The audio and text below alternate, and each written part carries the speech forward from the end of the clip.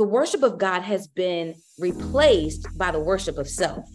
Yikes. So theology has been replaced by a meology, where individuals base their decisions, their agendas, their truth.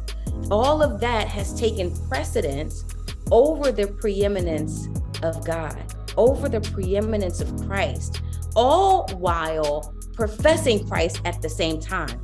And that's why I'm saying it's spiritual warfare, because you have a lot of people who are deceived. We love knowing and keeping secrets. It makes us feel loved. It makes us feel important.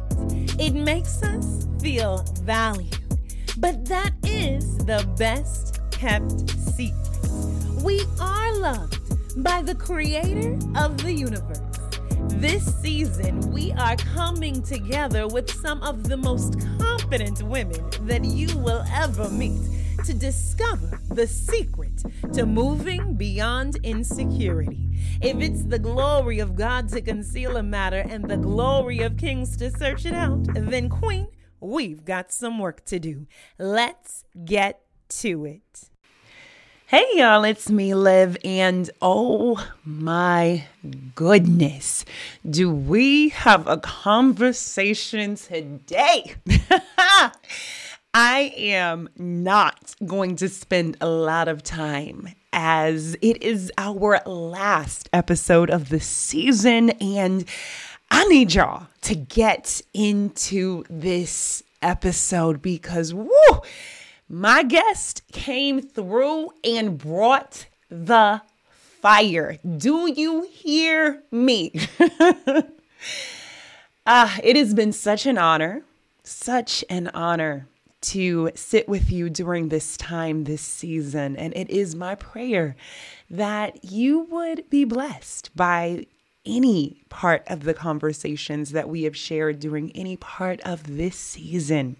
The podcast will be back in February, and y'all, I cannot wait to continue to introduce you to the women whom we have coming up.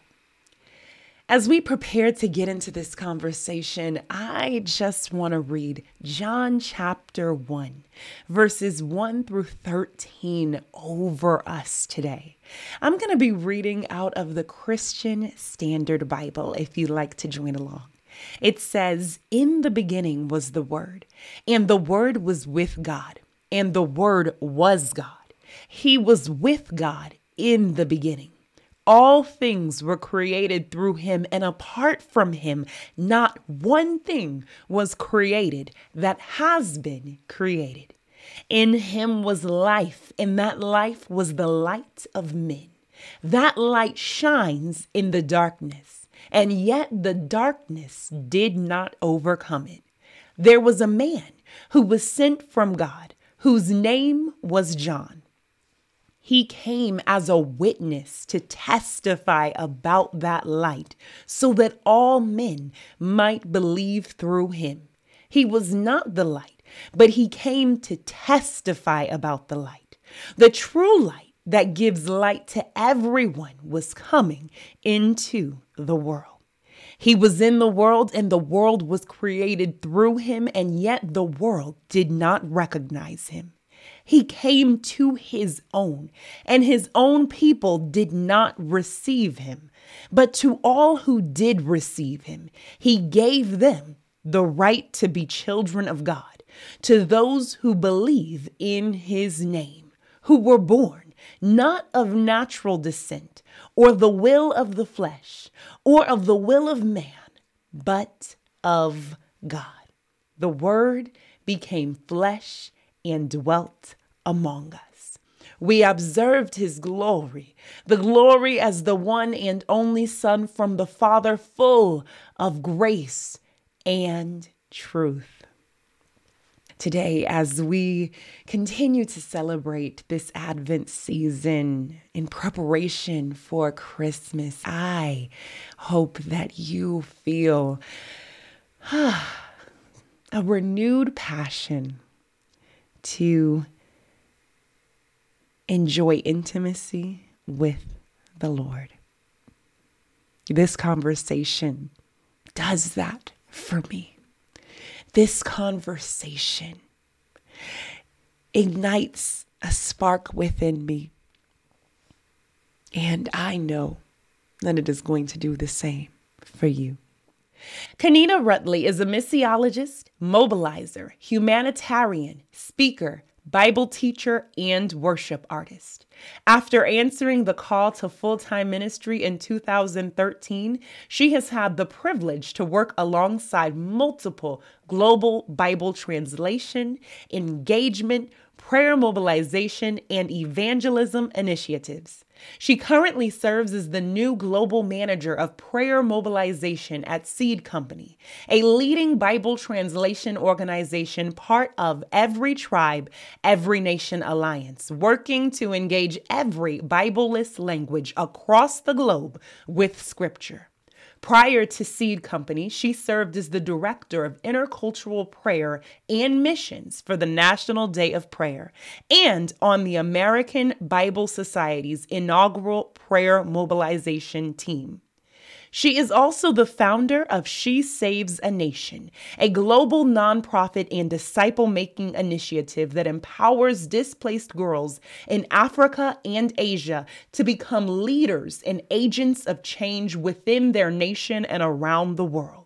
Kanita serves as a global missions mobilizer, rallying the church toward the Great Commission call, engaging marginalized groups to take their place in God's global mission, and equipping missionaries to proclaim the good news to the nations. As an evolving African-American female missiologist, Kanita has become a voice on global missions mobilization on several podcasts, seminars, and missions platforms. Kanita is currently pursuing a Doctor of Missiology at Fuller Theological Seminary. She is recently married to her beloved husband, Minister Ryan Rutley, and they are proud parents of 2 daughters, Ryan and Kirsten. Kanita is a disciple who carries a passion to equip the church to understand God's word and his mission in the world, becoming mature believers desperate to know God and determined to make him known. Will you please welcome our guest, Kanita Rutley, with me. All right, y'all. I just can't even contain my excitement right now. I am so excited about the conversation that we're going to get into. I got to enjoy just soaking up all the goodness that we're about to get in this space on this podcast right here for a whole weekend recently. And Kanita is just incredibly anointed. So y'all better get ready. Sis, how are you? Sis, I'm wonderful. I'm just excited. More excited to see you. I mean, just being able to be in your presence, that was just a divinely ordained moment for us. And I am still feasting on that. Yeah. It's just been incredible, just getting to know more about you and seeing the powerful ways that the Lord is using you. So this is a fangirl moment for me. Oh my goodness. You are so sweet. And y'all, I done already read the bio. So y'all, you know who we're talking to. That is just so ridiculously sweet. I appreciate it so very much, sis. I know we're going to learn so much from you. And I am just ready to get into these questions. Okay. I mean, talk as much as you choose to, because we want you to bring us through. Yes. How on earth did you cultivate this heart for missional living? And how did you come into your current work with the Seed Company and She Saves a Nation? Because your story is just vast and there's so many nuances. So we want all of the details. Oh my goodness. Well, when I share about my story, I oftentimes go back to the fact that I am the product of generational obedience, not perfection, but faithfulness. I am the product of what I call an anomaly. My father, he never knew his own father. His dad was murdered when he was 3. And he was raised in one of the poorest sections of Philadelphia, was not raised in a Christian home or environment. And then he goes on to study at a historically Black college university, Cheney University in Pennsylvania, where he encountered God for real. I mean, he had had experiences before, he had gone to church before, he had done the religious thing before, but he had experienced God in a very real and tangible way when he was an undergrad by the obedient and just passionate influence of a woman named Norma Anderson. And this woman, we are just so indebted to even today. She is just in awe of what God has done with my father's life. But she challenged him at a time where he was actually going around quoting scriptures and didn't know nothing about the scriptures he was quoting, nor was he a believer. He had never really given his life to Christ. And so she challenged him and said, you don't know your Bible, do you? He's like, well, yes, I do. She said, well, let's really see how much you know God's word. And so she had given him a challenge to memorize several scriptures. And in the process of that, the word of God had so wrecked his heart that he surrendered his life to the Lord through that experience. And then she went on to disciple him, and not only discipled him, he became one of the Bible teachers on his campus and just began to reveal, that he had this powerful gift of preaching and teaching. And so she saw that gift on him and she said, I think you need to go to seminary. So she took him on a tour of other seminaries throughout the country. He had not even traveled that much, and he ended up being interested in and getting accepted to Dallas Theological Seminary. And he attended in 1976, where he was one of 5 African-American students in his class. He studied homiletics and theology. He got a master's in it, and he came out church planting and just ready to really apply all that he had learned into pastoral ministry. In addition to that, my mother's mother, my grandmother, Eva Jo Dorsey, who is 90 years old, she is still alive, kicking and praying up a storm out there in Dallas, Texas. And she had a heart to want to serve in missions. My grandmother is so sold out for Christ. She's an intercessor. She has a heart for the nations. Always wanted to go to Africa, never had the opportunity to do it. And so she did live missionally on a local level. And so that was really powerful. She got to minister to women in prison for years. She tutored children and discipled them in her home, helped them to become better students and more obedient children. So she's always been in ministry, and her prayers to go to the nations were answered through me. I had no idea that one day the Lord would speak clearly to me that he wanted me to go to the nations. He would give me a passion for the lost, a passion for the vulnerable and the marginalized and those who don't know Christ. And not only that, those who are part of the body of Christ, who are completely disconnected from the mandate that God has given us to make disciples of all nations, to proclaim the gospel to all peoples. And so her prayers were literally are being lived out through my life. And for a certain time, my father's a pastor now. He's been pastoring for over 40 years, but there was a certain point in his ministry where he was an associate minister at our home church in Philadelphia, Christian Stronghold Church. That church, again, a series of anomalies, was in the center of one of the poorest sections of Philadelphia in West Philly. It had such a heavily missional culture. The church is situated in an urban context, thousands of members, and they're sending out missionaries to all parts of the world: Papua New Guinea, Egypt, Liberia, Mexico, Guatemala. And so I was exposed heavily to missions before I gave God my yes to go. And then years later, I ended up on a study abroad trip in Ecuador, South America, where I had an experience with the Lord as I was in a hostel, just experiencing the culture and the issues and challenges, the socioeconomic challenges there, the spiritual challenges. And I had an encounter with God that said, Lord, there's more.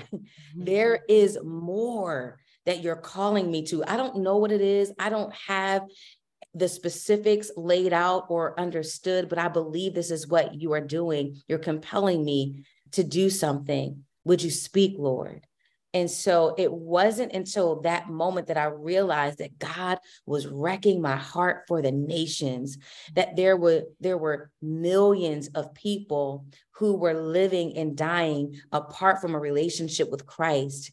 And then 10 years later, I ended up on the other side of the equator in Kenya, East Africa, serving on my very first official short-term missions trip. Now, that is just the foundation of all that took place. And so I end up in Kenya. I'm serving with this short-term missions team out of my family's home church. And God is just blowing my mind the entire time. I'm like, oh my goodness, Lord, there's so many things that the church and those who are unchurched stand in need of. And so my heart was wrecked, of course, for the evangelistic needs that people need to know about Christ. That was one thing. My heart was wrecked for the need for mobilization, the fact that there are so many in the church who don't even understand what the Great Commission is, let alone being obedient to it. There's a need for mobilization and equipping for a church who doesn't understand that our identity as the ecclesia, the called out ones, are to finish the mission that God mandated his disciples to fulfill when he ascended. And so I said, Lord, I want to be part of this mission, not only telling people about you, but I want to get the church on mission with you. Because it is so critical. And so there was evangelism, there was mobilization, there was bridging a generational gap, because we were going and serving on the mission field. And I had gone after that 1 year, I had gone consecutively because I felt called to this place, which is a whole nother conversation about missions and impact. But I just saw this generational gap where most of the missionaries were twice my age. And so I clearly saw that responsibility to carry on the mantle that we have been called to accept and to, take on that responsibility.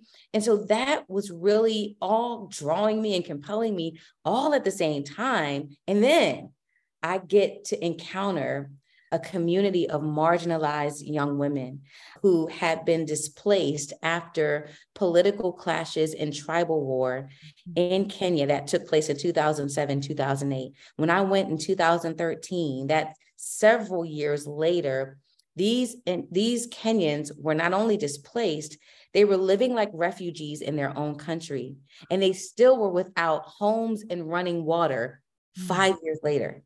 Wow. And so I saw a great need there that burdened my heart so deeply, so deeply. And so I asked God, what would you have me to do?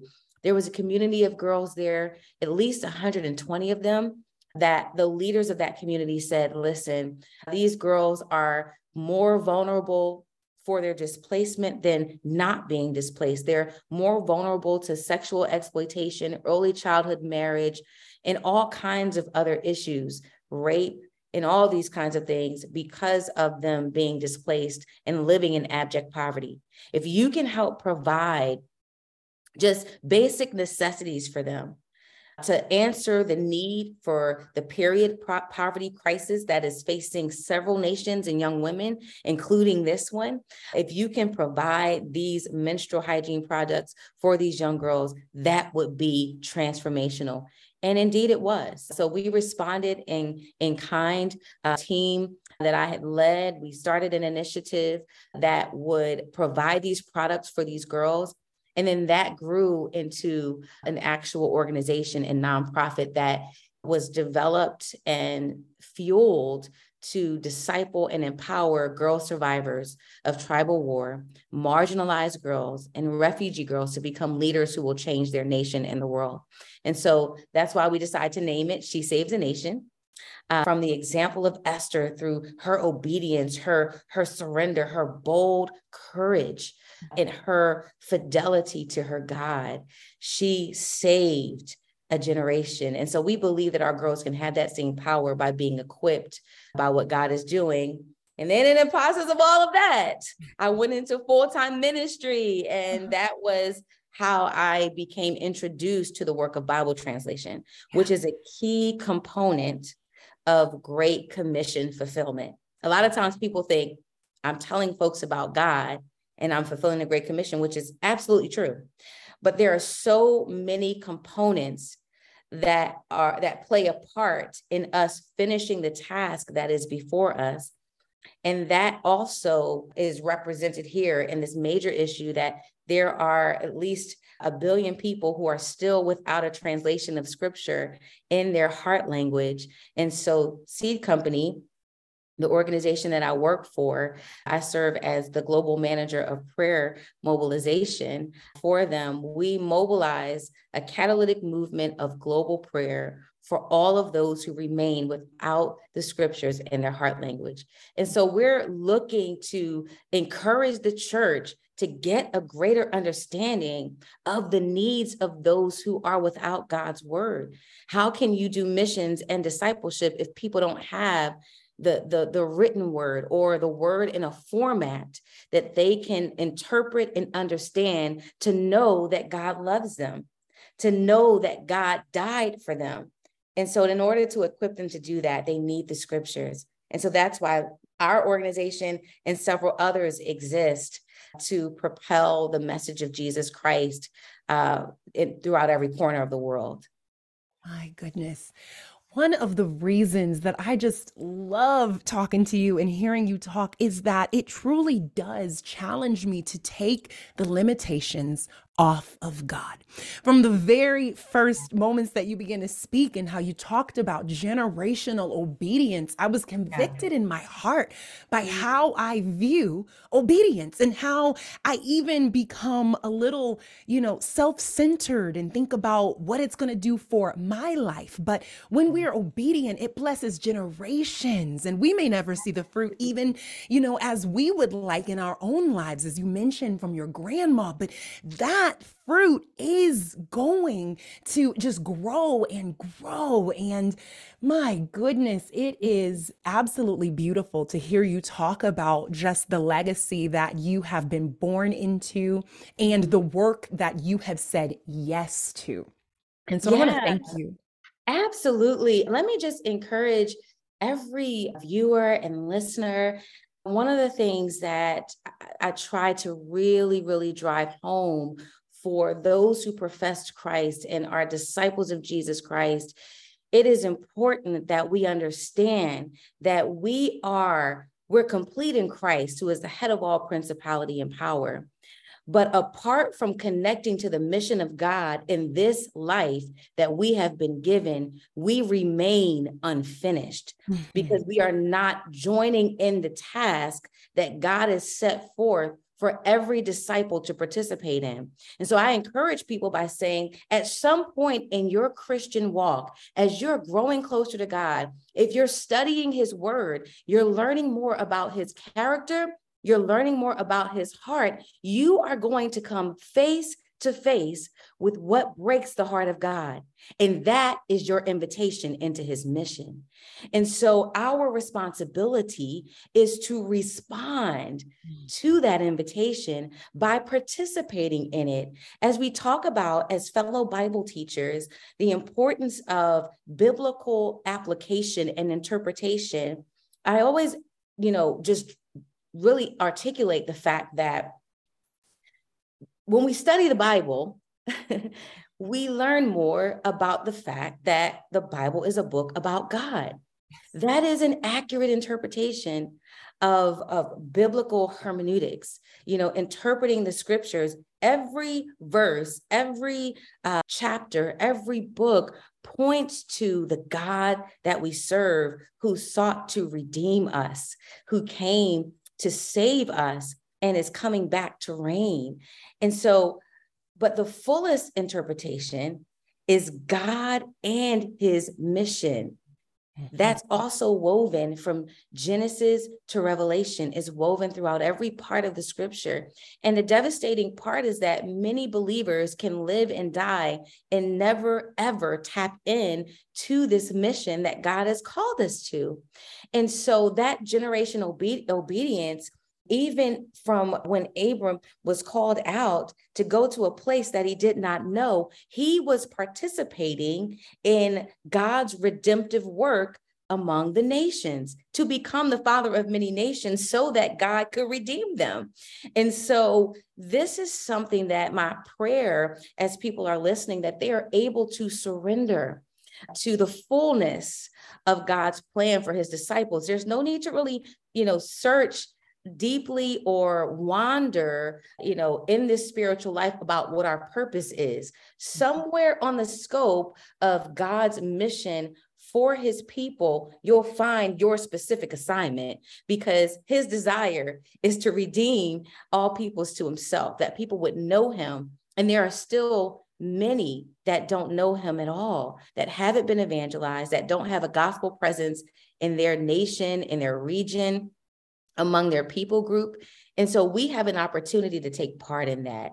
And so we can ourselves become those who would be conduits of generational obedience as we surrender ourselves fully, not just to God as the one who saved us, not just to God as the one who gives us this magnificent word that is our treasure, that we desire more than our necessary food, but we surrender to him fully, that we would participate, that we would get out of our comfort zones, and that we would say yes to what his assignment is that his church should fulfill in the earth.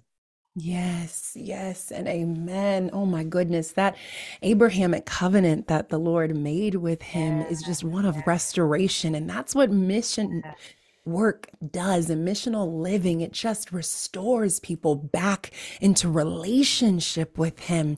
You mentioned that when you went to Kenya, you noticed there was such an age gap between the generations that were serving as missionaries and then yourself. And I was even reading some recent statistics that I hope and plan to drop below about the age of pastors now, and how there are very few pastors under the age of 40 in comparison to what we've seen in past generations now. And it just speaks to how few people are accepting, that invitation which you spoke about, to just step into the work of Christ as he breaks your heart for what breaks his. And I want to ask you, what type of spiritual warfare have you observed or encountered that you believe is interfering with our ability to worship God and step into this missional living? Oh, my sister, what a great question. Oh, that's a powerful question, because there's much spiritual warfare that's happening. When we think about living lives of worship, I'm often pointed back to Romans 12:1-2, to be a living sacrifice that's holy and acceptable. But I'm always compelled to pray for a deeper posture of worship that would reflect a position of ongoing surrender and helplessness. We've been crucified with Christ. It's no longer we who live, but it's him that lives in us. And so worship at its core is surrender. Worship at its core is reverence, it's adoration, it's ascribing worth to a holy God, to a perfect God. And reverence is what the prophet Isaiah experienced in Isaiah 6 after King Uzziah died. He saw the Lord high and lifted up. And it was in that moment that he recognizes the very holiness and splendor of God, that he was able to see himself rightly. He was able to see himself as he truly is, in all of his frailty and brokenness. And so the only way we can truly see ourselves is by making that assessment in light of who God is. And so the trouble in our culture right now, in terms of spiritual warfare today, it's not new in a sense, but it's certainly nuanced, and it's far more pronounced today. And that is that the worship of God has been replaced by the worship of self. Yikes. So theology has been replaced by a meology, where individuals base their decisions, their agendas, their truth. All of that has taken precedence over the preeminence of God, over the preeminence of Christ, all while professing Christ at the same time. And that's why I'm saying it's spiritual warfare, because you have a lot of people who are deceived. They think that they're walking in the will of God. They think that they are living as vessels being used by God, when in actuality, they are worshiping themselves and their ideologies that they have exalted above the person and character of God. God tells us that if we love him, then we'll keep his commandments. The defining factor of our love for God is by being obedient to the things that he tells us to do. And so our worship is restricted when God has been dethroned from our hearts. And so there has to be this posture of repentance, the posture that understands that we are unclean apart from being purged and washed by the blood of Jesus and being regenerated by him day by day as we repent of our sins. And we're able to look at ourselves and say, God, what I did was ugly. I'm not all that I say that I am. And we're in a culture where we feel this need to edify ourselves so that God can be lifted. No. He says that if I be lifted up, then I will draw all men unto me. And so there's great spiritual warfare happening right now, because we need to get out of the way and allow God to be God so that he can get the reverence that he is due. And so genuine worship, my sister, it happens when we lay down our idols and we take up our cross. Genuine worship happens when we lay down our idols and take up our cross. And I just appreciate all that you have shared there. My goodness, it's not new, but it is nuanced. And so we have a mission to lay down our lives. And you may not be called to be a pastor, but that is okay. It doesn't excuse you from missional living and engaging with others. And so, Kanita, I recently heard you in another podcast, and you shared how the moral failures within the American church have required evangelism to grow more relational. Can you speak on the importance of relationship and how we can steward those opportunities for the glory of God, even if we're not called to be a worship leader or a pastor and speak from a large pulpit? Our conversation will be back in just a moment, but for right now, I want to ask, are you the creative, the queen, or the conqueror? Could you be all three? I want to invite you to head over to liveduly.com and take the Confident Collaborations quiz. Together, we are going to walk in our calling more confidently than ever before and engage in kingdom collaborations. This 2-minute quiz will help you identify your strengths and even a few areas of growth to help you be everything that God designed you to be. It's at liveduly.com/quiz, and you can find the link in the description below. Absolutely. Let me tell you just a little context about my upbringing. So because I was a PK, my father would take us out evangelizing door to door. Okay. We were knocking on doors and telling folk about Jesus. And that was my first experience as a teenager, letting people know who God was. And then, I would have these just seemingly spontaneous encounters that were really divinely orchestrated by God, where I would encounter somebody, whether it would be on the train, and you probably had it. We've talked about this even at our writers' retreat. It was so much fun, much fun. Yes. But just these spontaneous encounters that would happen where people would be at these vulnerable positions in life. And I would have the opportunity to share the gospel with them, and they would receive Christ right away. They would accept Jesus in that very moment. what I've noticed over decades, that there has been a shift in the view of the church, what a Christian is and who believers are, and most importantly, who Jesus is. And so oftentimes when people talk about Jesus, my question is, what Jesus are you talking about? Because that has shifted over time. And now Jesus, who is the gospel, has to be explained at a deeper level. It has to be explained in a way that people can actually see it lived out through a place of consistency. And so how can we get a relevant example of how to do this relationally? It's by looking at Jesus. He was the quintessential missionary. He was the mission of God in the flesh. Yeah. And so, it talks about how, in John chapter 1, and how he became flesh and he moved into the neighborhood. He dwelt among us.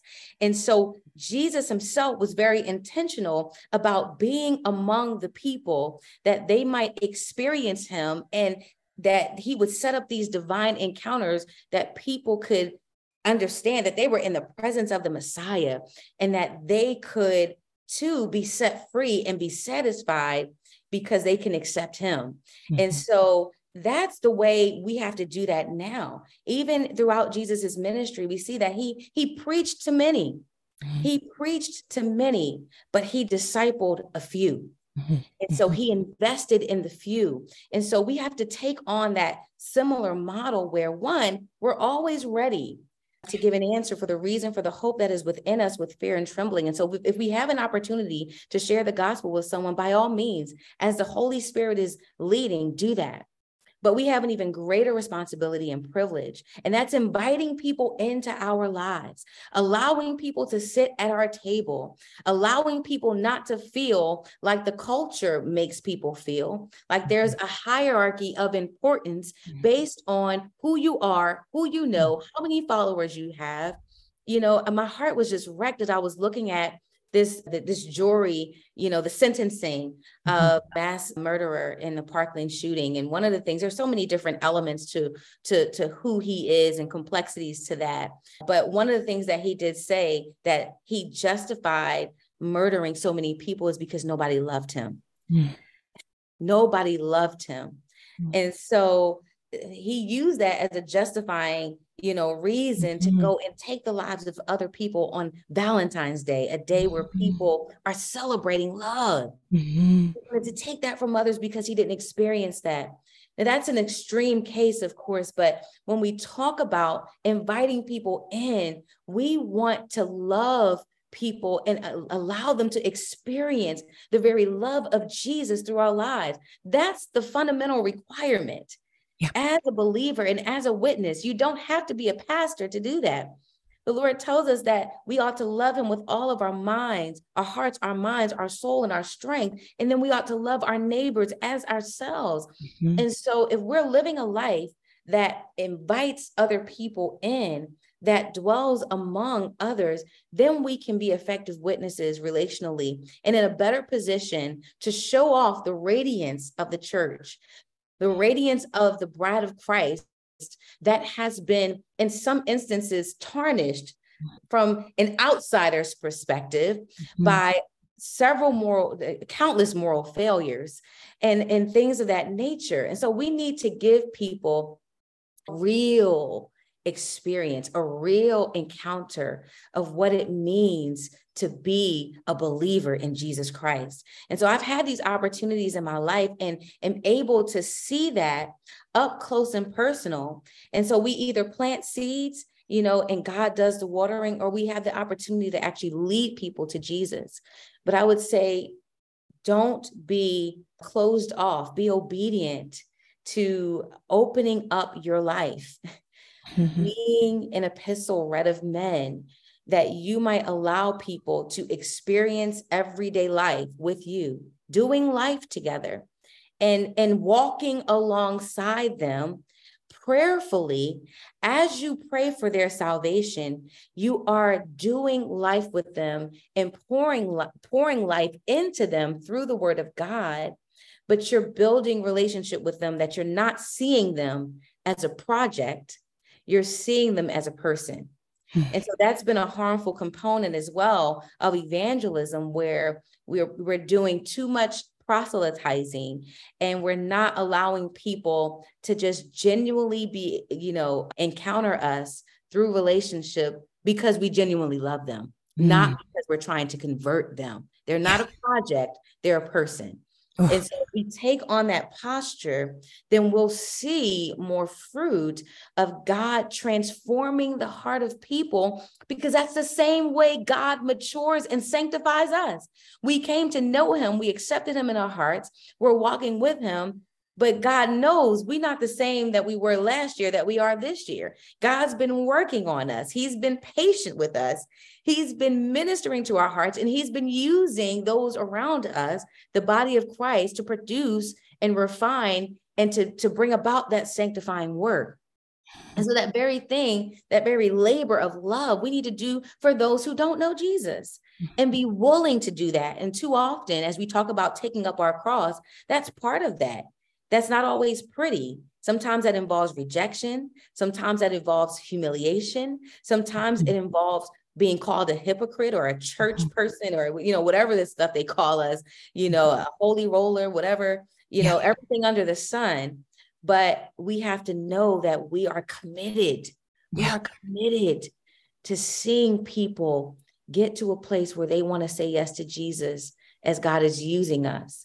And so my prayer is that we would commit to investing in relational evangelism, because that's the way not only people come to Christ, but it's the way they remain connected to the body of Christ, and they can mature. They can come into the fullness of who God has called them to be, reaching their full potential in Christ, because it's done in community.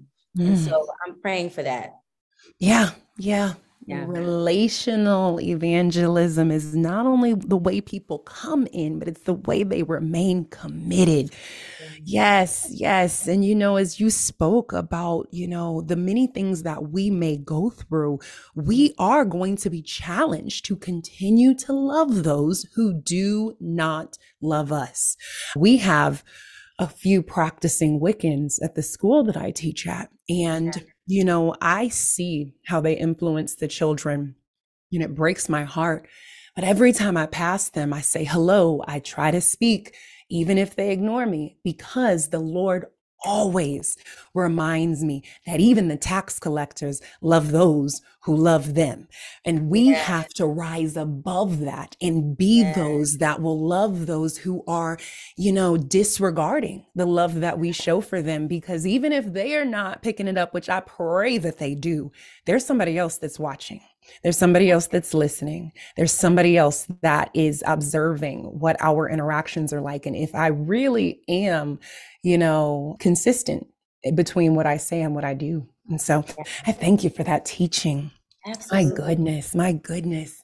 You have done so much good work for the Lord. You continue to do it. And I just pray for you, sis. I'm so excited about what he is doing in you and in your life. And one of the things that just captivates my attention as you talk about everything that he's doing in your life is the love that you have for this work, and how you actually met your husband in all of it, because this story is so hilarious that you were just content, just satisfied. And, I just want to ask you to share a little bit about your story and how you and your husband met. And I want to ask if you can encourage that sister who has been hesitant to step into the work of the Lord, possibly because she's fearful, that she may miss her moment. She may miss her encounter to fall in love or to date and to enjoy relationship. Can you just tell the sisters about what the Lord did? And yes, many, many moons ago, I just had come to a place in my walk with the Lord that I was committed to fulfilling the calling that he had for me. Why was that? because that's what I have to stand before him and give an account for. What did he call me to do? What did he require me to do in this life? I need to be fully obedient to that mandate. And so my focus on marriage or a relationship in no way supersede the calling that God has placed on my life. And if I'm being obedient to that call, then every provision, every partner, every relationship that is connected to that call, God will bring. And that's exactly what he did in my life. And so when I made that sacrifice, I knew God, and I gave my yes to Jesus. I knew that he was calling me to the nations. And so my first trip to Kenya was in 2013. A week before we left, there was one of the most horrific and deadly terrorist attacks that they had on Christians. And I had many people who loved me, who were highly, concerned and encouraging me not to go. But I heard the voice of the Lord clearly say that I belonged in Kenya at that specific time. And so we went. We were not in any harm's way as far as we knew. And that was the year that changed everything. The trajectory of my entire life shifted. When I was praying for a husband, I also heard God say, as I was praying to him, that my husband was going to be on the other side of my comfort, that I was going to have to overcome many personal and spiritual hurdles and get to a place of maturity that will prepare me to become a wife. And so I had no idea that I would have been on the continent of Africa at least 7 times before I got married. When the first time, I was fearful for my life and my safety, I had to trust God with that.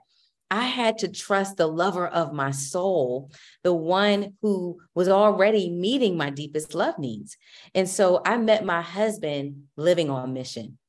I didn't meet my husband waiting for a husband. I met him living on mission. And so 7 years prior to him connecting with me in a conversation that would change everything, I was singing and touring with a group.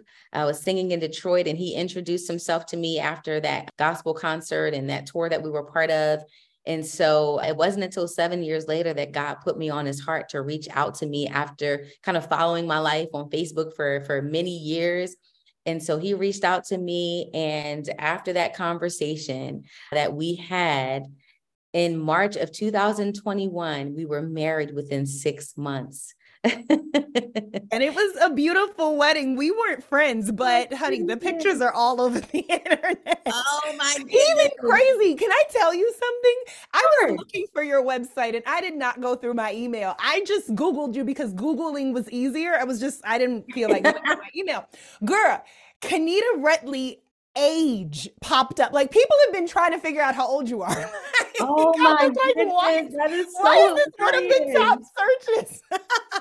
But yes, that is so hilarious. Oh my goodness. And it's so funny. That took on a whole new meaning as well, because for so long I've been Kanita Benson, and everybody's known me as that. And, and then now this new identity as a wife, and it has just been so just absolutely transformational. And it's been just the evidence of what God does when he writes the love story. I waited patiently, and everything that I'm experiencing now is well worth the wait. So I want to encourage my sisters who are viewing and watching is get on mission with God. Be obedient to what he's calling you to do right now, because whomever he has for you, whomever he is preparing for you, will be in line with that assignment. And he's sovereign and providential. And so he knows how to bring what you need when you need it. But the important thing is that every act of obedience in your single life is a benefit to your husband. And so you're not just living for yourself. Even now, you're living for that husband that you will one day have, if it's God's will for you to be married. And so allow God to meet your deepest love needs and get fully invested, fully committed to, passionate about, and with reckless abandon, pursue God with everything that you have and everything that you are, because he is the one that can satisfy the deepest longings of your soul, both in and outside of marriage. And so that's my prayer for all of you, that you would experience him in such a way that your life would be full and that your husband would be the icing on the cake. And that can happen for you. It happened for me after waiting for 20 years, and it was well worth the wait. My goodness, that is just so beautiful. And y'all, if you want to know more, make sure that you click below in the show notes. I'm going to put just a couple of resources where you can find Kanita and other appearances and podcasts that she has also been on with her husband. And I know it will bless you. So thank you so very much. Can you please tell us, what you have going on, what you have coming up, where we can find you? Just tell us all the things. Yes, absolutely. I can't tell you how much of an honor this was and how grateful I am to be connected to you, my sister, and just so committed to supporting you and pouring into you in whichever way God leads. I'm just so grateful. But there's much to come, primarily focused on continuing to cultivate this family. We are a blended family, and we're trying to expand our family as well. And so y'all can be praying for us in that area.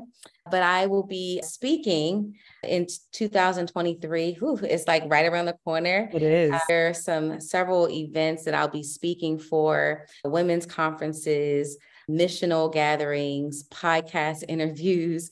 There's a slew of things coming up. And so I'll keep you posted. The desire is that, or the prayer is that my new website will be up soon. That's going to be KanitaRutley.com. That's the work for that is underway. And so, but for now, you can follow me on all my handles at Kanita Rutley. You can also follow my organization, She Saves a Nation. It's at SheSavesANation.org. And She Saves a Nation on all social media platforms. We could really use your support right now. We are hosting a fundraiser stemming from International Day of the Girl, because our region in Kenya is experiencing, and Uganda, all throughout the Horn of Africa, they're experiencing devastating famine and drought. Many of our girls are longing for nourishment and food. And so any support that you can provide, it does not matter what it is. It could be $1, $5. It doesn't matter. All support is tremendous to fulfilling our mission and helping our girls to thrive. And so definitely be on the lookout for that. And then follow my page, because there's a lot more content that's going to be coming to equip you to live biblically and missionally. And it's also going to equip you to understand more about the Great Commission and how you can pray with us to get all the languages in the world translated until we are at 0 languages without scripture. So join me on the journey. I'm so excited for you all to join me. We are excited as well. And I am going to be praying for you on all of those endeavors, as well as our girls in Kenya, for sure, our families in Kenya. My goodness. Can I ask you a few secrets before we head out? Of course. They're not secrets. They're never secrets. They could be, I suppose. This culture is just so fast paced. I want to ask, is there anything that you do to help you remember to slow down? Any affirmations you surround yourself with? Any rhythms that you incorporate into your life? Anything that just helps you to remember to slow down? Ooh, that's such a great question, because that was something that I had to really learn, to really walk in these beautiful rhythms of grace that God has given us. I've learned to find my place and to prioritize being at the feet of Jesus. That is the greatest place of peace and comfort and clarity, which many of us are longing for, but we rather look for it in a meme than from the voice and presence of God himself. And so, Lord, help us. Lord, help us. So yes, for me, I have learned to really enjoy and practice the presence of God apart from the crowds, to come away. That's really kind of I've been trying to really just follow the ways of Jesus and how he would come away to pray. and be alone with the Lord. And I'm actually grateful that I was able to move to Michigan when I got married to my husband, because we live in an area where there's just so much peace and we're surrounded by green. And that's something I love. I think greenery is a representation of life, which connects to the word of God, which is alive and active. And so I allow the peace, the tranquility of nature, the things that God has built in and has given us to really minister to my soul in a fast-paced world. One thing that one of my dear sisters in Christ, she is the president of National Day of Prayer, and she was my former boss, love her dearly. She said, you have to learn to move at the speed of Christ. And that the kingdom moves at the speed of Christ. And so we're following his direction, then we'll find that much of our energy is being expended on things he may not have ever called us to. And so, I understand that there's been this growing phenomenon of self-care and looking after yourself and all those things. But I believe that God, from the very beginning, when he created the earth, he built into a divine framework, Sabbath, that if we were to honor the design and divine framework that he already put in place for us, rather than us who we have taken on the posture of a performance culture and a culture that strives to do more than less, to do rather than to be, then we will become stressed and anxious and be experiencing things that God never intended for his children. I am a former anxiety sufferer. I had severe depression in my early 20s, and I had to be humbled by the fact that I had to surrender to what God was actually calling me to and what he wasn't. Sundays were about performance and service and duty and not Sabbath. And so when I learned that revolutionized my life, and then I could fully be released to what God had actually called me to do. And so I would say, I have leaned on the fundamentals of what God has put in place for us as his children to enter into his rest, to experience him and to rest when he tells us to rest. Yeah. The kingdom moves at the speed of Christ. Oh my goodness. Is there anything? Oh my goodness, it's so good. I'm just gonna replay this podcast episode a couple of times for my own benefit. Is there anything you're reading, anything you're recommending that we read at this time? Oh my goodness. So I'm in a doctoral program. Okay. So let me just preface this by saying before the list comes. Oh my goodness. Yeah. So it's harder for me now. I love reading. I love reading, and I'm a heavy reader on books about mission, books about discipleship and evangelism, books about women's ministry and discipleship. And so, but because I'm in my doctoral program, all I'm reading now is,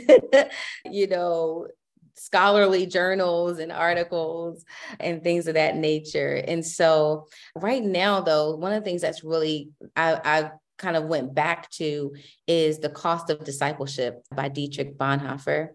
His life, I think, when we talk about this fast-paced culture that we are living in right now, in a culture that oftentimes is not really focused on living the crucified life. That has a look, that has an identity, it has a profile. I want to live the crucified life, not a life that I have curated to make myself believe that this is a life that honors God. I want to do it according to the scriptures. And so Dietrich Bonhoeffer is one of my favorite theologians, favorite missiologists, who really will center you and get you all the way together. When we talk about the folks that really, laid down their lives and took up their cross, and he died at 39 for, proclaiming, he was hung because he was proclaiming the truth of the gospel and resisting, the Nazi movement and really vocally speaking out about that. And so Dietrich Bonhoeffer is just like a book that I've really been kind of centering my attention on right now. Yeah. But other than that, it's schoolwork, girlfriend. Wow. Yes, and we definitely understand that. I can't wait to read that myself. I have not read that one. And so that sounds just fascinating. Oh, y'all, the bombs that she's just been dropping. Are you living a crucified life or a curated life? I mean, Lord have mercy. Oh my goodness. Yeah, I'm gonna put the whole episode in the intro because they're just all sound bites. Oh, okay. All right. Will you pray us out? I know that you've got to get back to that husband of yours and those beautiful girls. So I can talk. Absolutely, sis. Oh, absolutely. So God, we bless you. Yes. And we honor you. We thank you, God, that you are the one true and living God. Yeah. And Father, in this moment, as we reflect on what it means to genuinely be your disciple, I pray, God, that you would give us hearts of surrender.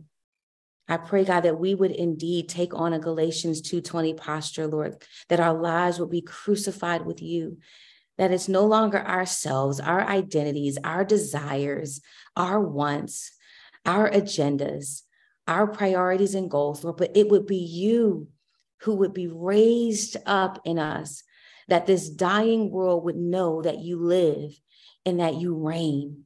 Father, I bless you for every woman under the sound of my voice who is searching out what it means to live on mission, who is searching out what it means to really sink her heels deeply into what it means to walk as a disciple, to walk the narrow road.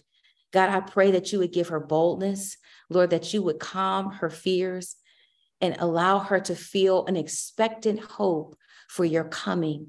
And Lord, that she plays an integral part in rallying those who don't know you and believers who do toward this expected end. Lord, I thank you, Lord, for my sister Liv. I thank you for the vision that you've given her, the passion that you have just poured into her. Lord, I pray, Lord God, that you would continue to release great things from her ministry.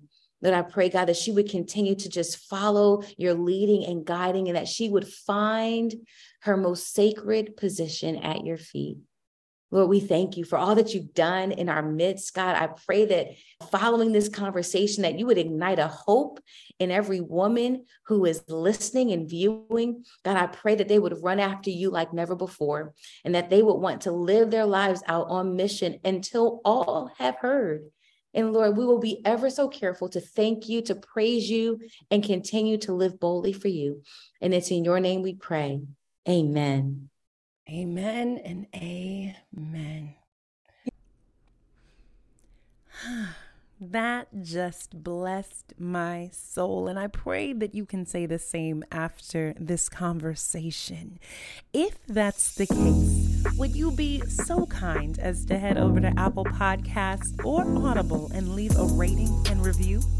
It would truly support this podcast and let the guests know that you value their time. I know I do. Now, in between our time here on the podcast, I do want to let you know that I am at Candid Liv on Instagram and at Liv Dooley on YouTube. It would be an honor to do life with you. I look forward to the next time. Love you.